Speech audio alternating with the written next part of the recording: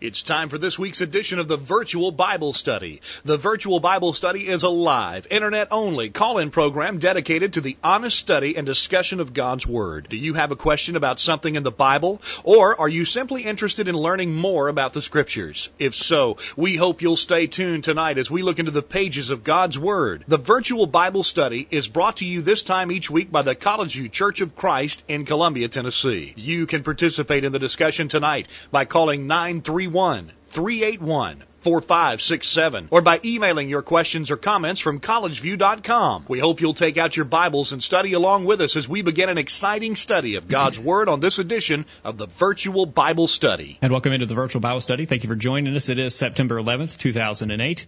And you're listening to the Virtual Bible Study tonight. We appreciate you joining us, and we hope you will take a minute to be a part of the program. You can join in a couple of ways by sending us an email to questions@collegeview.com or by dialing 877-381-4567. That's a toll-free number, 877-381-4567. You can use that number, or, again, you can use your email and send us a note about our discussion tonight. We want to talk about the parent and child relationship on the program tonight, and we look forward to your comments on those issues. The family is under attack in America today, and that parent-child relationship is not any exception to the fact that the family relationship is being attacked, and the traditional parent-child relationship is under attack. We want to talk about the relationship that God has outlined in His Word, and we look forward to your participation in the program. My name is Jacob Gwynn. My father, Greg Gwynn, is in South Carolina preaching tonight, and in his place we have some guests joining us to my right. Monty Overton is a member of the church here at College View. He's been here before. Monty, welcome back to the program. Thank you, Jacob. It's good to be here. Good to be with you tonight. And my father-in-law, Nick Law, is here. He's been here before as well. Hello, Nick. Hello. It's good to be with you tonight. Thank you for coming, Nick. And Nick is from Jennings, Florida, by the way. He's all the way up from Florida tonight, so he's a long way from home. Didn't come just for the Virtual Bible Study tonight, but it's an added benefit. And coming over from Fayetteville, Tennessee, my friend Eric Reynolds is here. Hello, Eric. Hello, Jacob. Thanks for having us. Thank you for coming. About an hour, I guess, drive for you tonight. Yeah, that's right. And I don't want my dad to get the big head. He might look at the lineup tonight and think that it takes three people to make up for him being gone. But maybe we could just say that three people wanted to come when they found out he wasn't going to be here. We could look at it that way. We look forward to your participation in the program tonight. 877-381-4567. Questions@collegeview.com. We ask you three questions if you're on our update list today. The questions are, what are some expectations a child should have of his or her parents? That was question number one. What should a child expect from his or her parents? And number two, what are some expectations a parent should have of his or her child? Let us know what you think a parent should expect from their children. And number three, what are an adult's responsibility to his or her parents? We believe that those responsibilities to our parents don't end when we turn 21 or when we move out of the house. We believe that we have responsibilities to our parents throughout our lives. We'll talk about that towards the end of the program. So we'd like your comments on those three questions. What should a child expect of his parents? What should a parent expect of their children? And what are our responsibilities to our parents as we grow older?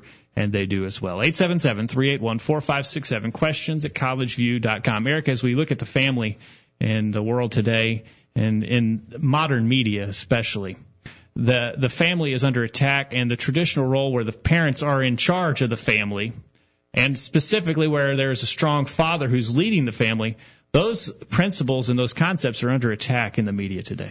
Yeah, absolutely, Jacob. And I have 4 kids of my own, and it's very difficult to find shows to watch or movies to rent, even things that were made for children and that are aimed at being a family-type entertainment, very often have very disrespectful kids, and that's usually in the form of some, them being humorous or being basically what we would consider brats.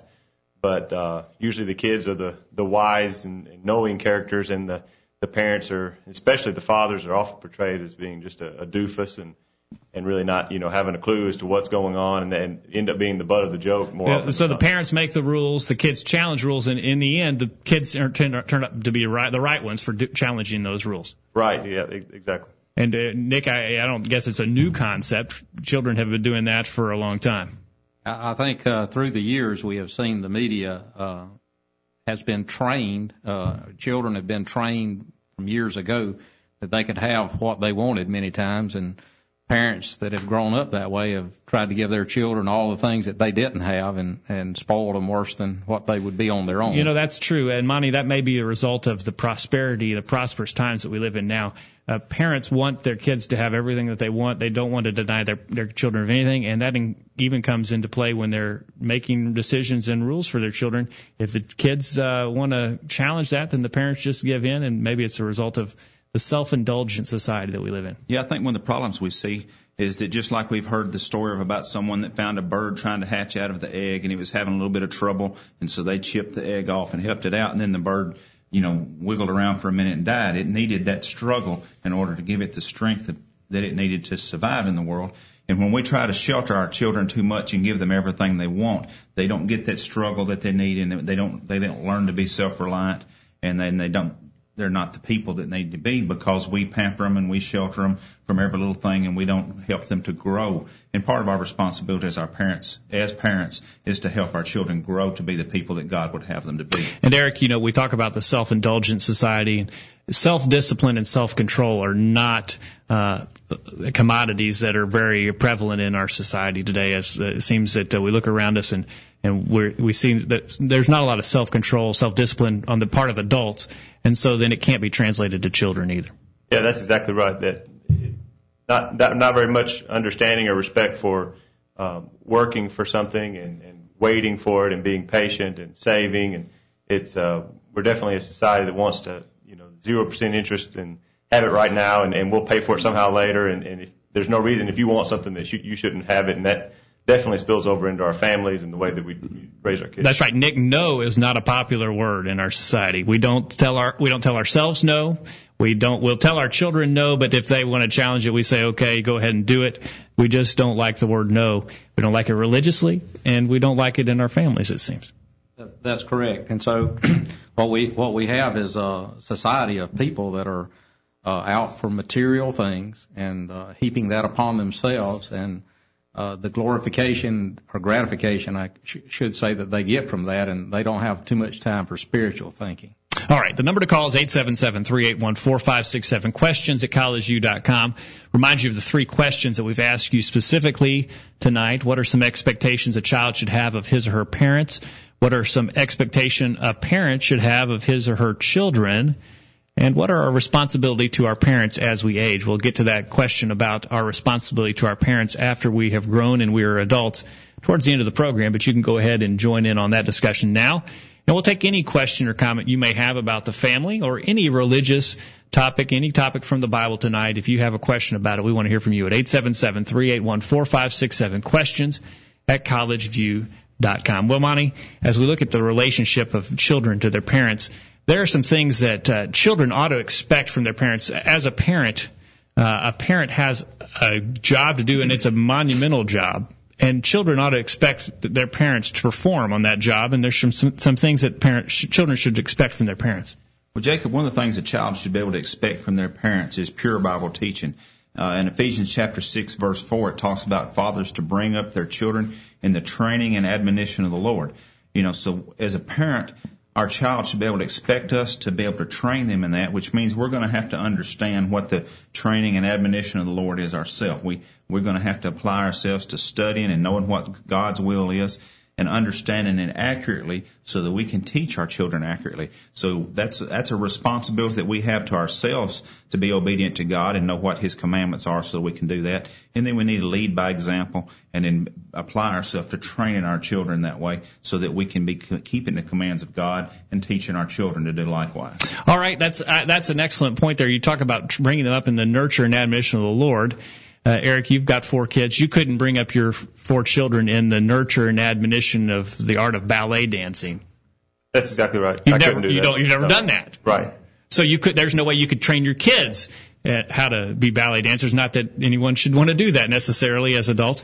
But when we talk about bringing up our children in the nurture and admonition of the Lord, that means you got to have some skill in that yourself. Right. That's right.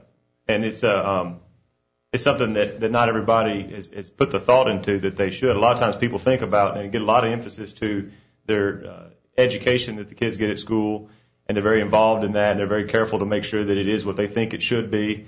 and maybe they're very active in coaching them in Little League or being involved in these other ways, but sometimes people forget all about the most important thing that we can give them, this spiritual foundation that they need so much to make the right choices in life. And oftentimes that's just completely overlooked, and it may be as you're getting at that's something that the parent isn't strong in themselves and don't have the confidence or the zeal to impress that on Monty, could you have trained your children in maybe in the field of mathematics and calculus?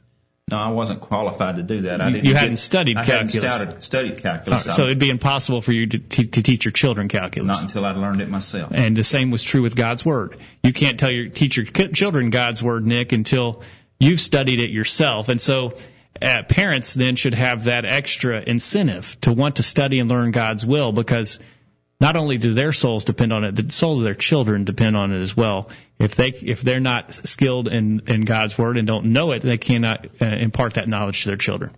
That's correct. When we think about Peter in 1 Peter 2 and verse 2, where he says, as newborn babes desire the sincere milk of the Word, that you may grow thereby. So as we think about our children, we want to see them grow in mature as young people. We want to see them develop, and in order for that to get done, they have to be fed properly. And, of course, a lot more important than that is the spiritual aspect of us as parents. Our children need us, just like David says. He served his own generation. And the way we do that is by teaching our children so that the next generation can be taught.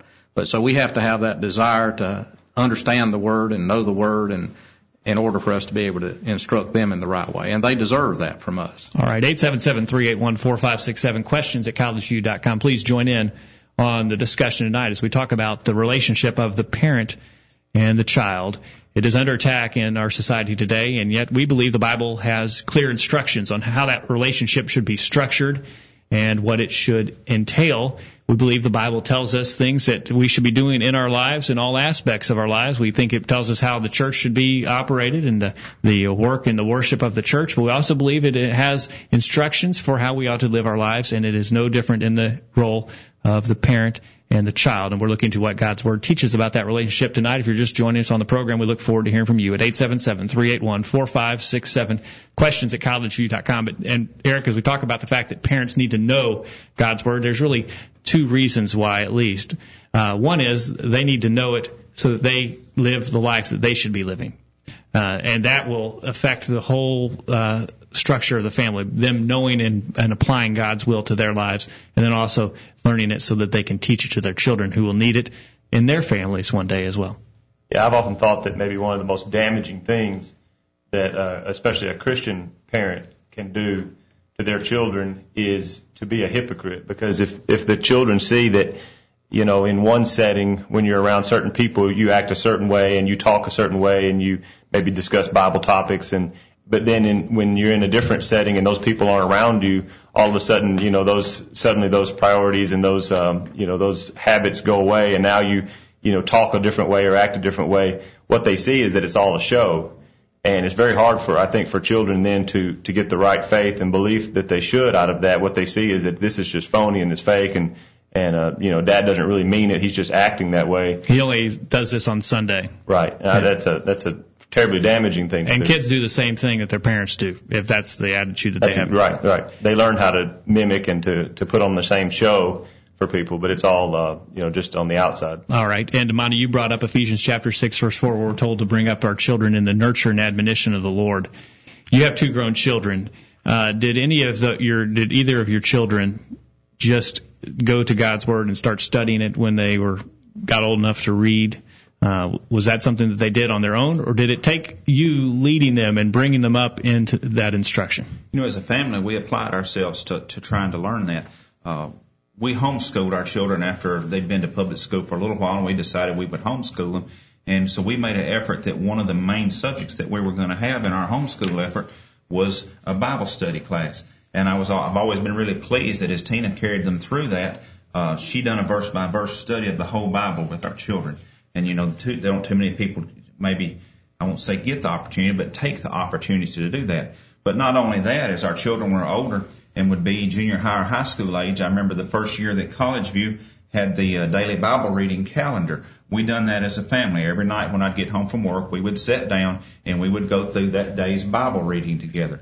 And as the children got older and was working or had other activities, that didn't always work out the next year to be able to continue in that. But I felt that it was important, at least to begin with, that we sit down and read through the Bible together as a family that year. And I think that was very helpful. But if we hadn't led by example and taught them that this is what you need to do, maybe someday somebody would have influenced them to want to study God's Word and become a Christian. But I don't know that in our society today that would have been very likely. Yeah, that's right. 877-381-4567. Questions@collegeview.com. We'll take a break. And on the other side of the break, we hope to continue the discussion, and we hope to take a question or comment from you over email at questions@collegeview.com or over the phone at 877-381-4567. Don't go anywhere. The virtual Bible study will continue right after this. Don't touch that mouse. The virtual Bible study will be back right after this. Tonight on Channel 8 WSIN, it's TV like you've never seen it before.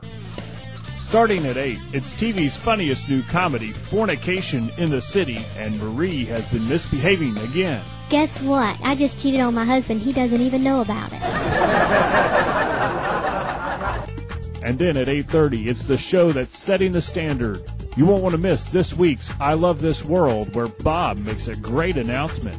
Well, I think it's time you knew the truth. I'm gay. And at 9 o'clock, it's the show that Television Magazine has called the #1 drama for murder and violence. You won't want to miss this week's In Cold Blood to see who will be the next to be gunned down. It all starts tonight at 8 o'clock on Channel 8 WSIN. I'm Greg Gwynn, reminding you that sin is a terrible thing and that those who are entertained by watching others sin fall under the condemnation of God that is mentioned in Romans 1:28. Be careful what you watch on television, because in spite of what the devil wants you to think, sin is always sin, and it's never funny.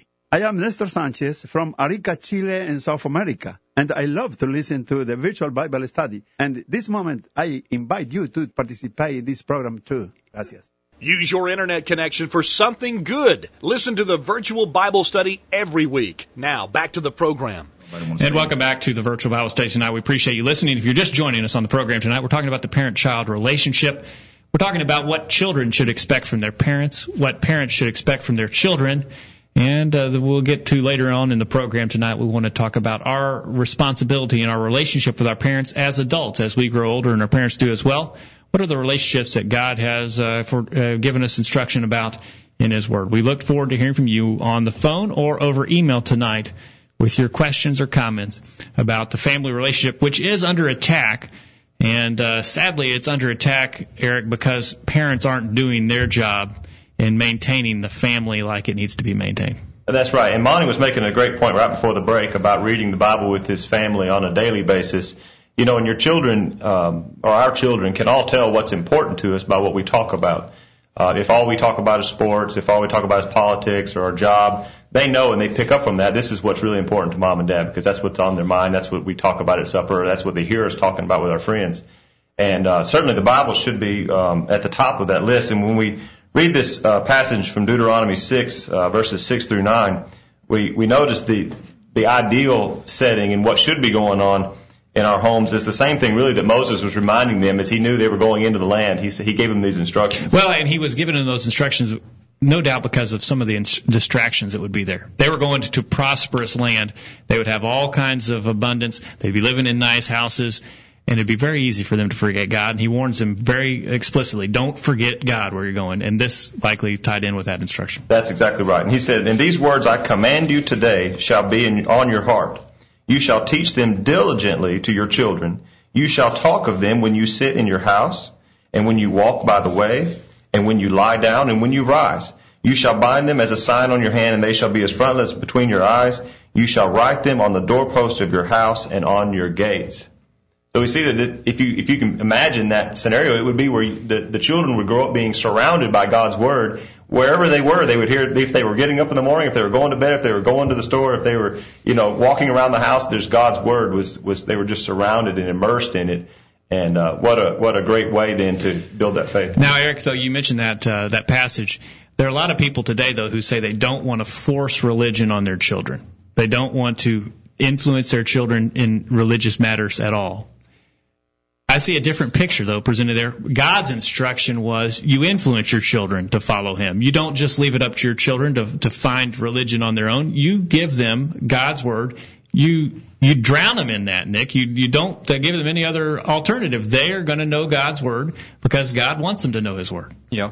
If you have children, you make sure they don't get in water over their head before they can swim. You don't let them play in the street. You force them to do a lot of things, take medicine. And so children don't have the wisdom or the experience to guide themselves. And we have to teach them, just like, they come into the world with some natural things like hunger. If they cry at night, it doesn't matter if you're sick or running a fever. If it's time for a bottle, they want one. And so you need to train that in a proper way that they should go. So we have to teach them by example, sometimes even by force, if you will, to stay out of electrical outlets and things of that nature so they don't get hurt. We're very concerned about their physical safety and do all kinds of things, as you mentioned, Nick, to child-proof our homes, to watch them very carefully so they're not playing out in traffic. And yet some have the idea, Monty, that we'll just let them do whatever they want to religiously and they can walk right into the devil's traps and we're not going to say anything about it. I remember when I was younger, first and second grade and all that, I wasn't particularly thrilled about going to school. And there was a lot of days I begged Mom and Daddy, please don't make me go to school today. There's one or two other people at this table who had the same opinion about school. Maybe three other people. But they forced me to go to school when I didn't want to go. Okay. So because they seen that there was a benefit in that for me as a human, that in our society that I needed to go learn certain things so I could function properly in our society. Well, it's the same. Our spiritual lives are far and away more important than whatever I might have ever learned or not learned in school. And to say, well, I'm going to just let my child have his way with that, and I'm not going to force it on him. Well, it's more important that he goes to heaven than it is that he goes to school. So I need to apply myself to making sure he has spiritual training. Because if I don't do that, I have failed him in far and away more important ways than physical ways will ever be. Proverbs chapter 22, verse 6 tells us about the need to train up our children. Mm-hmm. Proverbs chapter 22, verse 6 says, train up a child in the way he should go. And so that wasn't just a suggestion that parents ought to do that. That was a command. That was a command that God has given us, that we're to train our children in the way they should go. And so we're to do that. But that training in the way they should go, it's not giving them the options of behaving in certain ways. We're to enforce that on them. This is how it's supposed to be, and now you do it. And, we were talking just a second ago about the electrical outlets and things like that. Every parent who cares at all about their children understands the need to protect them from those dangers. And but then sometimes for some reason, as they get older and they become teenagers and even older than that, parents want to back off and then let them find out the hard way and they need to experience that, or it's something they're going to have to go through. Yeah. And yet we see, as an example, in the Proverbs where the proverbial writer is writing as a father to a son and giving him these instructions. He says in Proverbs 6:27 through 29, can a man carry fire next to his chest and his clothes not be burned? Or can one walk on hot coals and his feet not be scorched? So is he who goes into his neighbor's wife. None who touches her will go unpunished. What he's saying to his son there, in the same way that you would warn a 3-year-old, don't touch this pan, it's too hot, you're going to get burned. And he's talking to his older son now, and he's saying there's other ways you'll get burned in life besides playing with an electrical outlet or touching a hot eye. And one of them is getting involved in fornication, getting involved in these sins. They're going to have the same and even worse effect as walking on hot coals or carrying something very hot close to you. But chapter 1 of Proverbs has a similar instruction in verse 8. My son, hear the instruction of thy father, and forsake not the law of thy mother, for they shall be an ornament of grace about thy head and chains about thy neck. My son, if sinners entice thee, consent thou not. If they say with us, come with us, let us lie in wait for blood, let us lurk privily for the innocent without cause, and it goes on. He says, don't do it. But there are Christian parents today who would say, well, maybe you'll learn one of these days, son. You'll go through it, and maybe one of these days you'll come out on the other side and you'll decide you want to follow the Lord. Instead of being like the proverb right here and say, don't do it, you don't have any business doing it, and we're not going to stand for it. And he does that but out of concern. He doesn't want him to get harmed. Right. 877-381-4567. Questions at collegeview.com. We have a listener in Indiana tonight who says, I heard a lesson recently that stated good people do not necessarily make good parents. We might have good intentions and treat our children well and be good examples. Still, if we do not watch what they are doing and where they're going with their friends, we are failing to be good parents. Our children need us to be involved in their lives, even if they do not like it. I am not promoting stalking our children, but maintaining a surveillance attitude is required in order to keep track of their activities. Appreciate those comments and agree wholeheartedly that we've got to keep up with our children and have a part in their lives, Nick. Yeah, in this modern technological age where children can have access to so much stuff right at their fingertips, parents need to be able to control and know what their children are doing with computers, televisions, and all the various media opportunities that they have.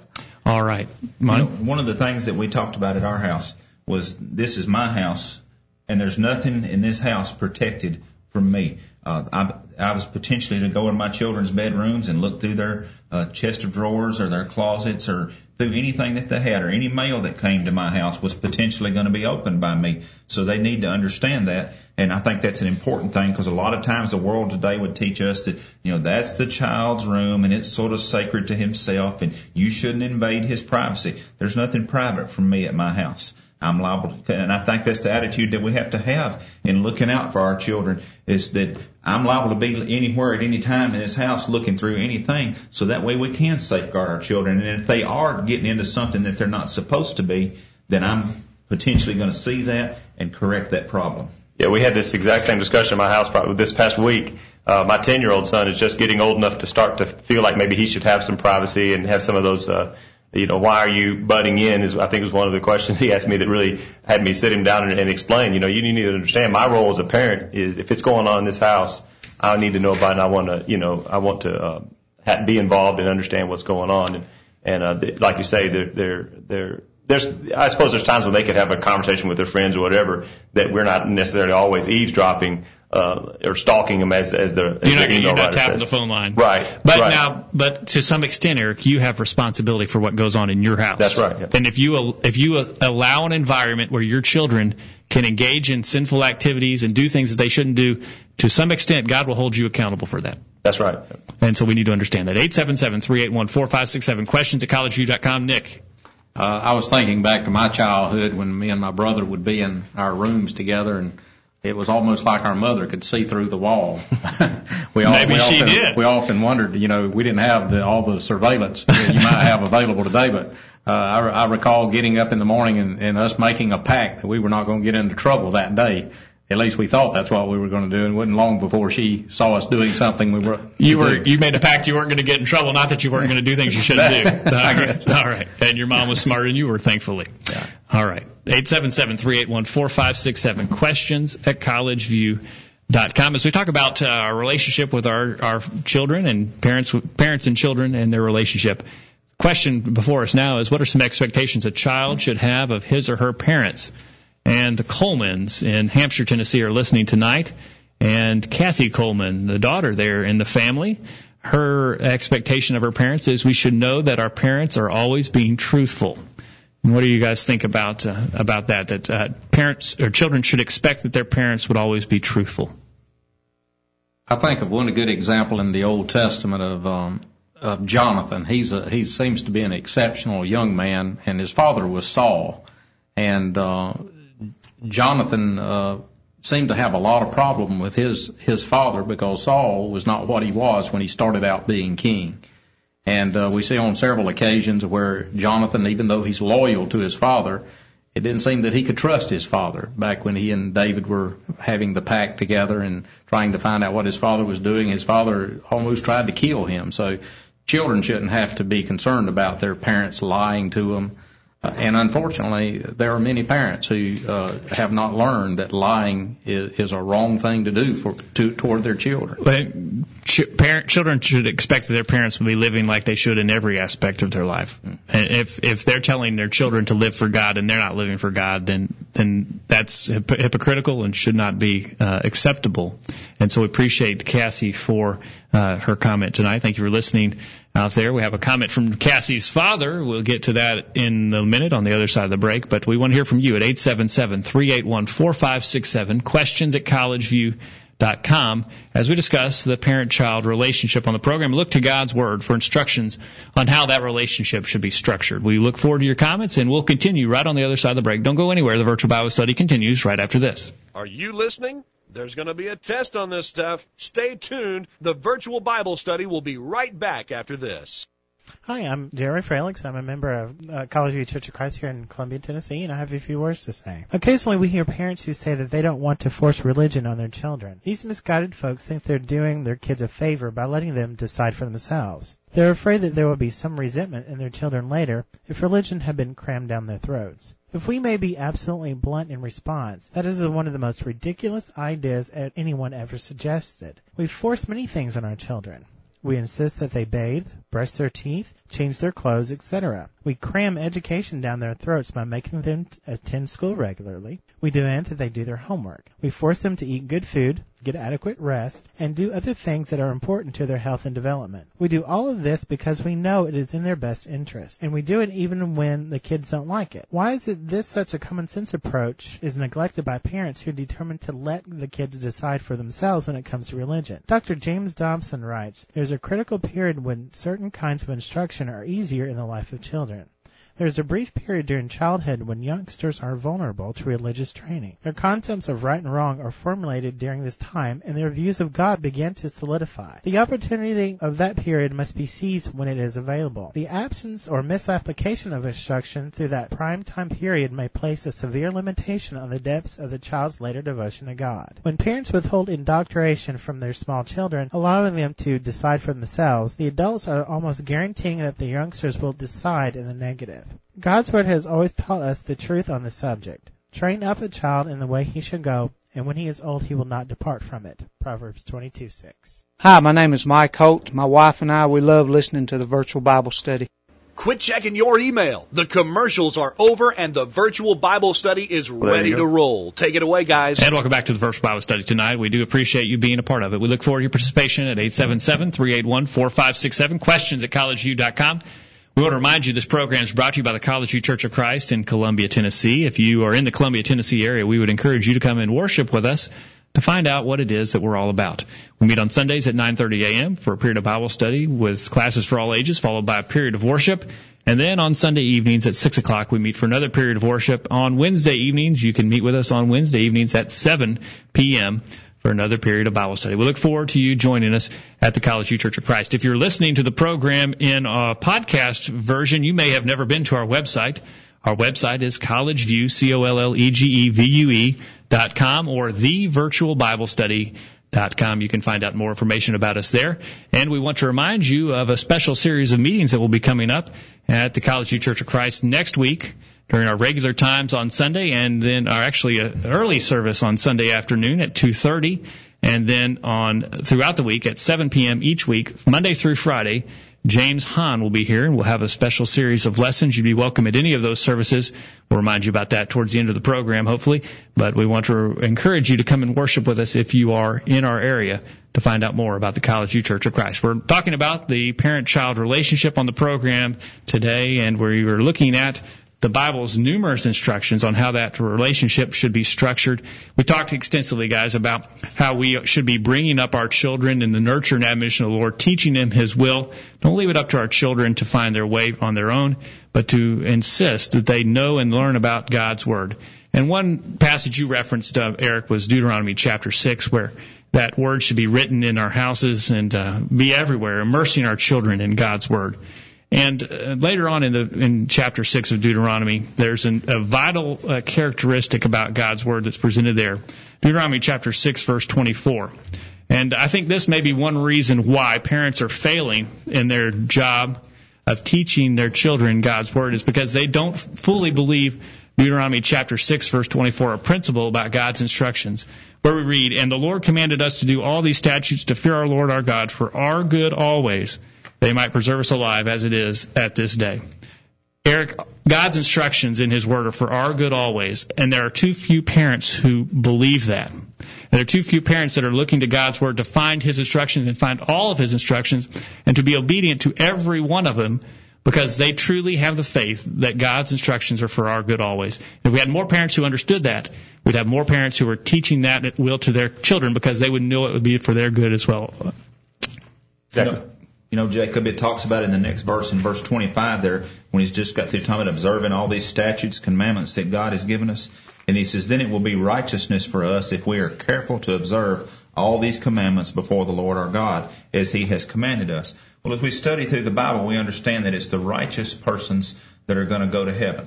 The wicked people aren't going to heaven. It's the righteous that are going to heaven. And so here it tells us what it is, what we have to do to be righteous. We have to be careful to study and observe carefully all these commandments that God has given us. All right. We have an email from Don in Antioch, Tennessee. Don says the comments that parents shouldn't lie to their children are very interesting, especially since most parents start out lying to their kids from the moment they are born up until the parents finally get caught. Of course, I'm talking about Santa Claus, but I guess most people, including Christians, will just say I'm silly bringing this up. Appreciate Don for listening tonight and for that comment. Certainly, we have to be truthful in every aspect of our life. I would agree with Don about Santa Claus and other Tooth Fairy and other things that are simply fabrications that we need to be careful. Those are simple things. And if we are willing to lie about that, it causes our children to doubt everything that we've told them. Well, go ahead, Eric. Yeah, certainly, and I think many of us grew up, believing in Santa Claus, and it didn't shatter our faith, and so it's not necessarily the case, but it's certain. I worried about that as a parent, and so I decided early on to be very careful, to be always truthful, and to distinguish between fairy tales and things that are fun to imagine that we might read about in a book, and things that are in the book that are truth, because there's a lot of things in the Bible that are it takes a stretch of the imagination to even picture in your mind what's going on. Could be easily confused as a fairy tale, yeah. And we want the kids to accept that as a fact and a reality, and it's something that really, really happened, and we need to distinguish between God's truth and fairy tales for sure. All right, 877-381-4567, questions at collegeview.com. Thank you for listening tonight, Don, and thank you for that comment. The Petrachko family is listening in Columbia, Tennessee, and Emma, the daughter, says that parents should be understanding. They should not be afraid to punish their children, and they should be consistent. Appreciate Emma for that. Maybe self-condemning admonition to parents that they should be willing to administer punishment. So Emma may be the recipient of that, but we appreciate her for calling that out. She expects her parents will be punishing her, probably because Emma knows many of the passages in the Bible that tell us that parents should be administering discipline to their children. Monty? If you look in Proverbs chapter 23, verse 13, the scriptures tell us is, do not withhold correction from a child, for if you beat him with a rod, he will not die. You shall beat him with a rod and deliver his soul from hell. So the Bible teaches us that we are to give that corrective discipline to our children. It also tells us, as Moses was going through, as we were discussing in Deuteronomy a while ago, when he was giving instructions about basically immersing ourselves immersing our children in the Word of God, he talks also when he was giving the law about correcting them. He says, when your child does something that's wrong, you need to rebuke them for that. You need to tell your child when they're messing up and explain to them what's happening. And then when it gets beyond that, when you've told them better and that doesn't work, then you have to punish them. And the Bible uses the word beat them with a rod. That's not a particularly popular phrase, especially politically correct, I guess might be a term we'd use today. It's not that, but it's what the Bible says. So God wants us to, when we use that corporal punishment, as it's called, to do it in a manner that's effective to get our child's attention, to let them know that, you've gone far beyond what's acceptable, and now we've got to get you back to that point. And the Bible tells us that it's to save our children's soul from hell. It's not because we enjoy going around beating our children, but we have a goal in that, is to save their soul from hell. I just figured out why I was having trouble hearing you tonight. I've been turning up my microphone whenever I had trouble hearing you. So I was getting louder and you were staying the same. So I think we got it fixed now. But the Bible has got numerous instructions, Eric, on how we should be disciplining our children and even using corporal punishment, which is really taboo in our society today. Yeah, but in contrast to the popular culture which says that if you respect your child and you want them to be healthy, you need to, never spank them or do anything like that because you're teaching them the wrong kind of values. That's man's wisdom. What God's wisdom in Proverbs 13:24 said, whoever spares the rod hates his son, but whoever loves him is diligent to discipline him. So what we've got to do is decide who understands better the way we should be parents, God or the world around us. And if there's any doubt in your mind about that, just take a step back and look at how kids turn out that are raised according to the wisdom of the world, how respectful they are and obedient. You could ask any school teacher these days, what the children are like compared to when we were all even in school not that many years ago. There's been a huge change, and that's mainly because I think the influence of man's wisdom. Yeah, you could talk to any person that's in authority. The other day I was listening to, in Florida, one of the sheriffs that's running for an office, and he was discussing about the problems that they were having with people, how the parents were not disciplining the children, and how of course the authorities, they can't control all the children.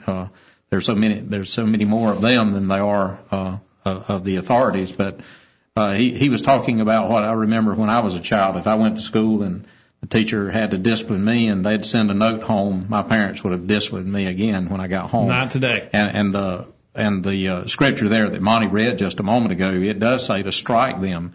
And certainly the stubbornness of a child needs to be driven from them. And that's one of the ways you do it. Some children are more, if you were to speak to them, they would be able to be corrected just by speaking to them. And others are more, shall we say, hard-headed. All right. And then just as the email there, I can't see it, so I don't remember the name of the person, but mentioned with consistency or something, some words. Yeah, that to was that Emma effect. in Columbia. Right. Thanks, Emma, for that, because I think maybe that's what Paul is getting at or it may be related in Ephesians 6, where he says in verse 4, fathers, do not provoke your children to anger, but bring them up in the discipline and instruction of the Lord. There is a way to be a parent and to have the effect of provoking our children to anger. In a parallel passage in Colossians 3, verse 21, he says, fathers, do not provoke your children lest they become discouraged. And as we've emphasized the need for various types of punishment up and including a corporal punishment, that has to be done in a way that's instructive and it's consistent, that they understand the purpose of it, that they know what they've done is wrong, and it has to be done in a way that's loving and, the truth is taught along with it. Otherwise, if it's just, today you get a spanking, whereas yesterday you just get yelled at and tomorrow maybe nothing will happen, the effect of that, I think, would be to provoke them just to resentment. And as anger. adults, we expect to have our objectives clearly laid out. Monty, at work, we know what is required of us. And if we don't fulfill those requirements, we can expect consequences. But if the boss were to come up to you, Monty, and get on to you for not cleaning the bathrooms, when you've not ever been told to clean the bathrooms at work, then you would be frustrated and you'd be discouraged as a result of that. Whereas if he told you something that you weren't doing, that he told you very specifically, this is part of your requirements at work, I expect you to do this every day. If he comes to you and scolds you for that, you could expect that. But him to require things of you that he has not expressed to you, that would be frustrating and confusing to you.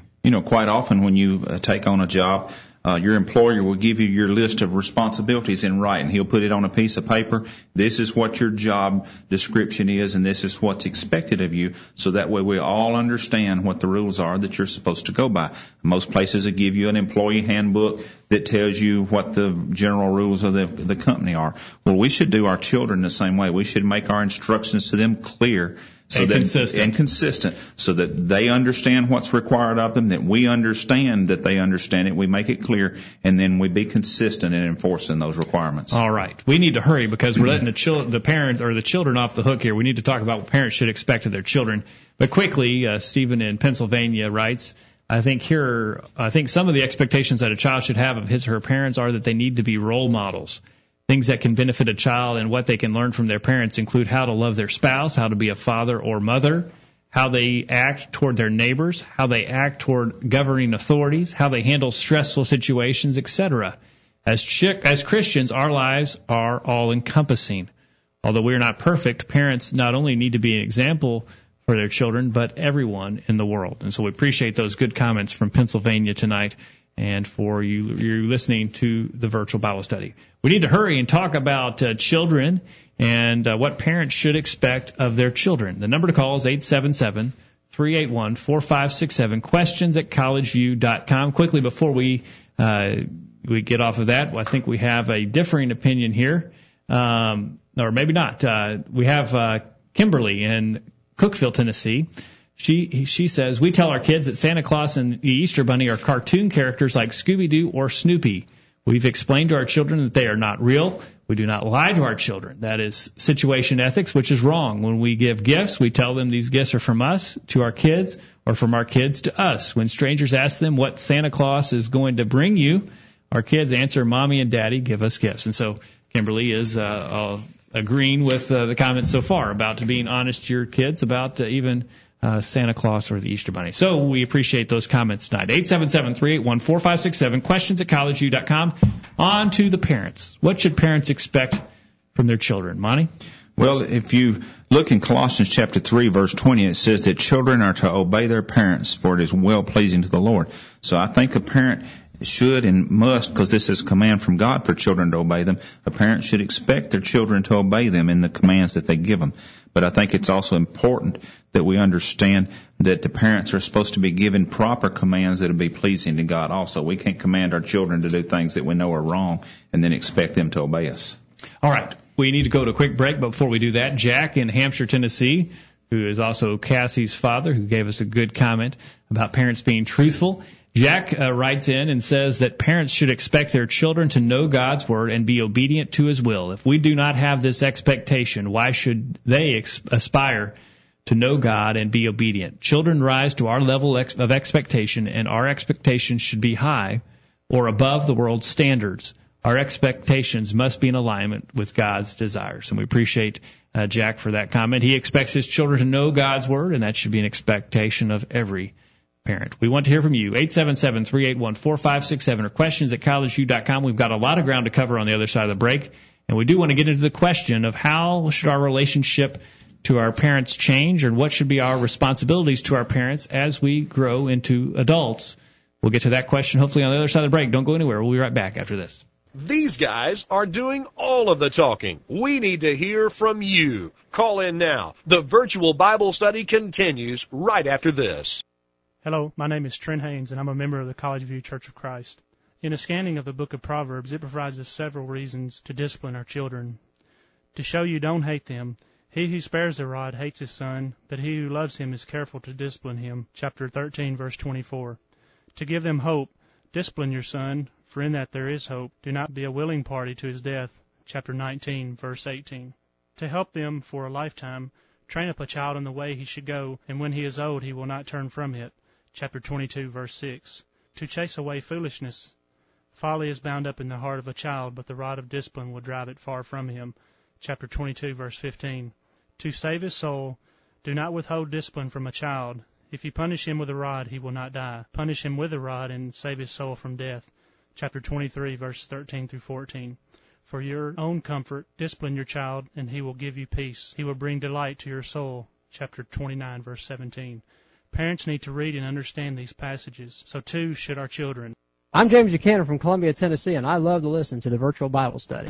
Quit checking your email. The commercials are over and the virtual Bible study is ready to roll. Take it away, guys. And welcome back to the virtual Bible study tonight. We're going to go to the top of the hour talking about the parent-child relationship. We're focusing on the children now and their relationship with their parents and what parents should expect of their children. Plenty of time to take your emails or your phone calls, so join in on the discussion tonight. We've talked about the fact that children should obey their parents. This is a right thing to do. This is what God expects of us, Monty, as children, to obey our parents. That's right. In Ephesians chapter 6, as we read verses 1 through 3, it says, children, obey your parents in the Lord, for this is right. So we understand that God says it's the right thing for you to do as a child to obey your parents.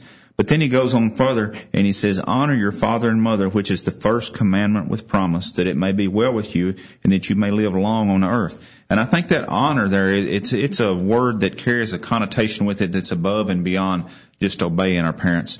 When we think of honor, one of the first things we think of as honor is that we're going to live our lives or conduct our lives in a way that brings praise or glory. We're to honor God also, and we're to glorify God. So we should live in our lives in a way that when people talk about me, that that it brings honor to my parents, that it's not something that my parents are ashamed of me. The book of Proverbs talks about that repeatedly, not living in such a way to bring shame to our parents, but to bring honor to them. And so I think that's a very important concept. And then also Jesus talked and rebuked the Pharisees for not honoring their parents. And it wasn't that, I don't think necessarily the manner of life in that regard, was that their parents had needs that the Pharisees were neglecting. They weren't providing for them as they should have. So there's a lot to this concept of honor that we can discuss. All right. First off, Eric, the instruction there is that it is the first commandment with promise. What's the promise that he's talking about there? That you may live, that may go well with you, and you may live long on the land. That was long in the land. That was the that goes back to Exodus chapter 20 and the Ten Commandments. Okay, all right. And so there's benefit. There was benefit in the Old Testament. There's benefit to us today as well to honor our father and mother. What are we talking about there when we talk about honor? Some of the things that Monty mentioned. You want to touch on any of those? Well, another verse that maybe adds to that is in Leviticus 19:3. It says, "Every one of you shall revere his mother and his father. You shall keep my Sabbaths. I am the Lord your God." The word revere there in the Hebrew means to fear, be afraid, stand in awe of, reverence, honor, respect. So certainly there's the way that we live, and then there's just a general attitude that we should have toward our parents that lasts our whole life. There's no end to that. That doesn't end when we get to be 18 and now we think we can think for ourselves. There should be a respect and an honor for our parents as well. Nick, what do you think about honoring our parents? Yeah, I think it was already mentioned, but we have a name that we wear as Christian, and we try to honor Christ and God as we wear that. And of course, children we bring into the world, they are brought up under our name, and so children should honor their parents and all that goes with that. Sometimes parents are not very spiritual, but at the same time, the very fact they're our mother or father, we ought to give honor to that, just like we give honor to the king, even though he may not be a righteous man. The Bible teaches those things, and that's a responsibility that a Christian needs to have, and that's what a parent should expect from the child, or child really owes to the parent. So a child couldn't excuse themselves from honoring because of the character of their father or mother. That's correct. They're still your parents. They're still your mother and father, and there ought to be that honor for them as your parent. Eric? I agree. You agree? Okay, all right. Monty, what kind of things can we do to honor our father and mother? Well, I think the most important thing we can do to honor our father and mother is to live our lives as a Christian. That to me would be the ultimate honor that I could give my parent, to live in a manner that's pleasing to God, and that would be a good reflection back toward my parents, implying that they had raised me in such a way that I would do that. Well, the book of Proverbs is full of instructions that say where the child is not living as he should. He's a reproach to his mother, and so not bringing honor to the parents by not living as we should. Eric? Yeah, and another way, and this was already touched on just a little bit, especially in the Mark 7 passage where Jesus is chastising the Pharisees for not taking care of their parents. Notice what Paul says to Timothy in 1 Timothy 5:4. If a widow has children or grandchildren, let them first learn to show godliness to their own household and make some return to their parents, for this is pleasing in the sight of God. So this idea of honor also carries with it this idea that sometimes we need to give back and make a return to our parents, and often that happens as they get older in age and they have needs, and that's included, I think, in this concept of this idea of honoring our parents. All right. What kind of things would we provide then for our parents, Nick? Well, I think I was thinking on another thought at the moment, but I was thinking of the example of Eli. I believe Monty brought this up before we began the study. You remember Eli in the Old Testament, his sons did not honor their father.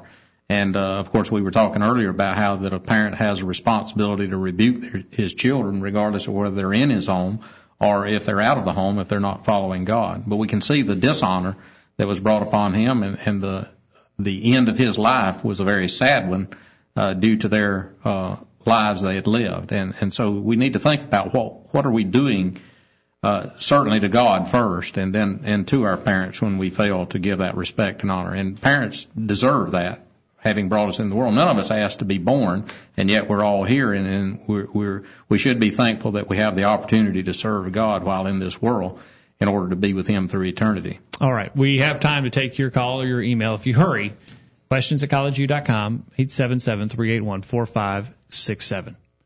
Monty, any thoughts? Well, when we think of Eli, it talks about God condemned him because his children were misbehaving. And these were grown men that had wives and children of their own. And so we have that responsibility as parents to correct our children at any time in their life that they're doing wrong. And we see here that those sons of Eli had a responsibility to receive that correction and change when it's pointed out the error of their way, but they didn't do that. So it's very important, I think, that our children understand that just because they don't live in our house anymore, that part of that honoring they have to do to us is listen when we're correcting them and correct that misbehaviors in their lives. Certainly, Eric, maybe the relationship changes somewhat as far as the obedience goes, but if we honor our parents, we'll respect their wishes and their desires for us, and we would want to be accommodating to their desires. Yeah, it's an interesting topic, and there's certainly, I guess, two ways to look at that. One, if you think of Eli's sons, and what is interesting, by the way, just to point out, in 1 Samuel chapter 2, Eli does rebuke them. Yeah. But the feeling you get is it was either too little too late, or maybe in his role as high priest, he had even a stronger duty to put a stop to what they were doing because they were defiling the temple. So even above and beyond just telling them no, he should have forcefully kept them from doing what they were doing. But now going back to this idea of the role of parent to child as they get older, as you leave your father, mother, and cleave to your husband, and the two become one, that new family then it breaks away in a way from that, the oversight of the parents, in that they make some of their own life decisions and decide where to go and all of those kinds of things. And of course, with honor, you respect your opinion of your mom and dad.